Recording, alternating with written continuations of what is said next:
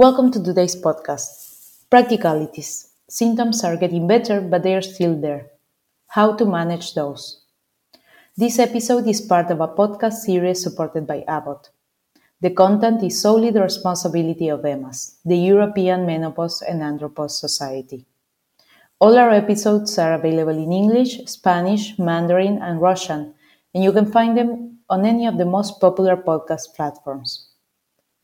In today's episode, Professor Dr. Petra Stute, head of the Gynecological Endocrinology and Menopause Center at the Department of Obstetrics and Gynecology, University Hospital in Chespittal, Bern, Switzerland, and current board member of EMAS, will help us understand the practicalities if vasomotor symptoms are getting better but are still there. It's a great pleasure for me to speak for the EMAS podcast series.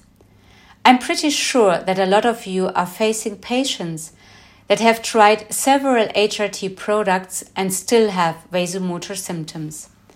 And then you start wondering what you could do with these patients, or maybe you get nervous because you wonder if you have missed something, like a more severe disease.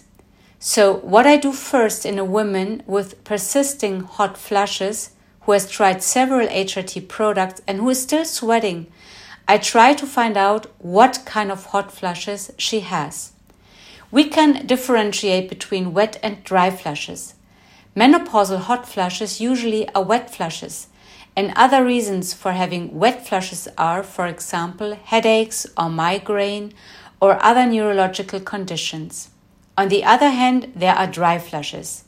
And dry flushes, for example, can be associated with certain drugs like antidepressants and proton pump inhibitors. But there are also other medical conditions like hypothyroidism or cancer that can be associated with hot flushes and night sweats.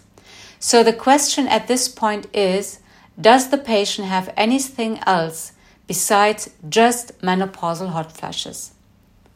Then in the next step, some laboratory workup is necessary. I first measure serum estradiol levels to be sure that the HRT dose she is taking corresponds well to the expected serum estradiol level.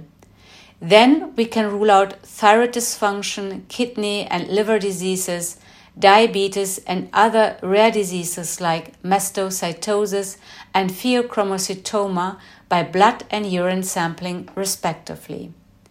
So, after having done all these tests, most likely you will not have found anything specific, which is good because you can tell your patient that she has no serious disease which causes hot flushes. But on the other hand, your patient still has hot flushes, so now you have to make up your mind on what you can offer to her. There are 4 hypotheses for persisting hot flushes. My first hypothesis is the easiest. I would assume that I would have to increase the estrogen dose and maybe also the mode of application, as for example, you reach more stable serum estradiol levels with oral estrogens in comparison to transdermal estrogens. Sometimes in hysterectomized women, it's helpful to add some oral micronized progesterone to systemic estrogen therapy. So don't think it's forbidden to use micronized progesterone in hysterectomized women.